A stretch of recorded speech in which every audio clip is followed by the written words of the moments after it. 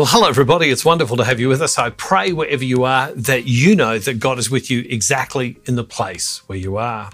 Well, we're going to pick it up today from the scripture that we talked about yesterday because there's so much in this passage of scripture. It's from John's Gospel, chapter 21, starting at verse 1. And it said this: After these things, Jesus showed himself again to the disciples by the Sea of Tiberias. And he showed himself in this way. Gathered there were Simon Peter, Thomas called the twin, Nathanael of Cana in Galilee, the sons of Zebedee, and two others of his disciples. Simon Peter said to them, "I'm going fishing." And they said to him, "We'll go with you." And they went out and got into the boat, but that night they caught nothing. Just after daybreak, Jesus stood on the beach, but the disciples did not know it was Jesus. And Jesus said to them, "Children, you have no fish, have you?" And they answered him, "No." He said to them, "Cast the net to the right side of the boat, and you'll find some." So they cast it, and now they were not able to haul it in because there were so many fish. That disciple whom Jesus loved said to Peter, "It's the Lord." And when Simon Peter heard that it was the Lord, he put on some clothes, for he was naked, and jumped into the sea. But the other disciples came in the boat, dragging the net full of fish, for they were not far from the land, only about 100 yards off. This is a fabulous passage of Scripture.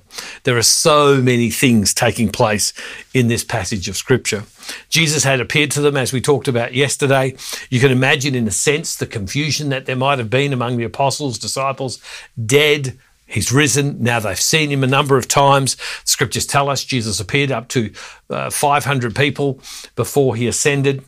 And here's Jesus doing this. And then Peter basically goes back to what he knows. You know, when you're confused, sometimes you don't know what to do. Sometimes you return to that which you know. Peter goes off to fish. The others, not having anything to do, go, "Well, we'll come with you." And they go off fishing, and then they fish all night. They catch nothing. And then in the morning, they don't recognize Jesus because there's something different about Jesus now. This is the resurrected Jesus. This is the Jesus who has died and risen. This is the Jesus who has overcome sin and death. This is Jesus. Before it was Jesus, the same Jesus, but it was Jesus talking about what he was to do.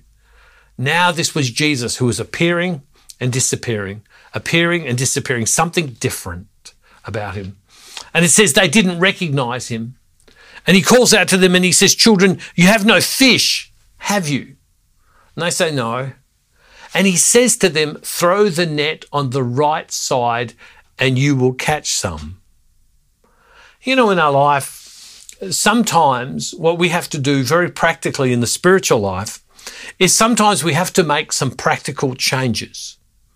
And just the fact that we're living in the power of the resurrection, we're living in this moment when we feel we can make change, or we should make change.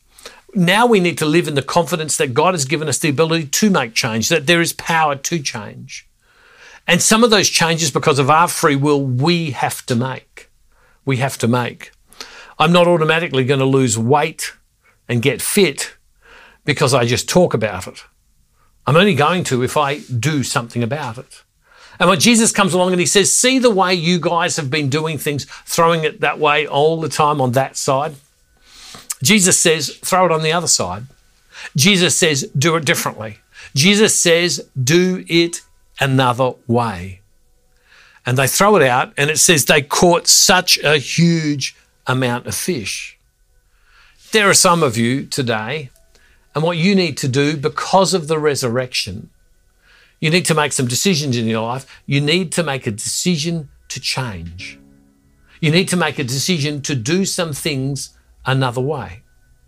Because what you have been doing was okay, but now there's a more fruitful way that you can live. And you have to make some practical decisions to throw the net on the other side. To throw the net on the other side. That becomes imperative for all of us to do at times. We have to go. And see, once we begin to experience the miracle of the presence of God, our eyes recognize him. All of a sudden, when you meet people whose lives are being changed because they're responding to the gospel and you see them changed, it so transforms me, moves me when I see people encountering God.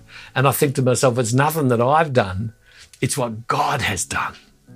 And it allows us to see, because what happens is they recognize Jesus. And where does Jesus come to them? He comes to them in the ordinary places of their life. Here's Peter fishing. In those days, scholars tell us that they fished naked out on the water. And so when Peter discovers it's Jesus, he puts on some clothes, he races out. Jesus has come to him right in his nakedness. Jesus come to him right in the middle of his job. That's the power of the gospel. And so today, you have power to change. And as you make the change, you will recognize who Jesus is more thoroughly, more powerfully, more clearly in your life. Now's the time, in the light of the resurrection, to throw the net in your life on the other side, to do something differently. Loving Father, we thank you today that you love us, you care for us, and you're with us. Allow us, Lord God, to experience you. And Lord God, give us the strength to do that which we need to do. And Father, we make this prayer in the name of Jesus through the power of your Holy Spirit. Amen. I want to remind you, don't forget the book Begin Again, which is a great Easter book in the sense of beginning again. For any contribution you make, we'll send this to you, and I pray that it's a blessing to you. God bless. See you tomorrow. And don't forget, wherever you are, God is never far from you. Thank you for walking this daily devotional journey through Lent with Bruce Downs and the team. We're praying for you in this holy season.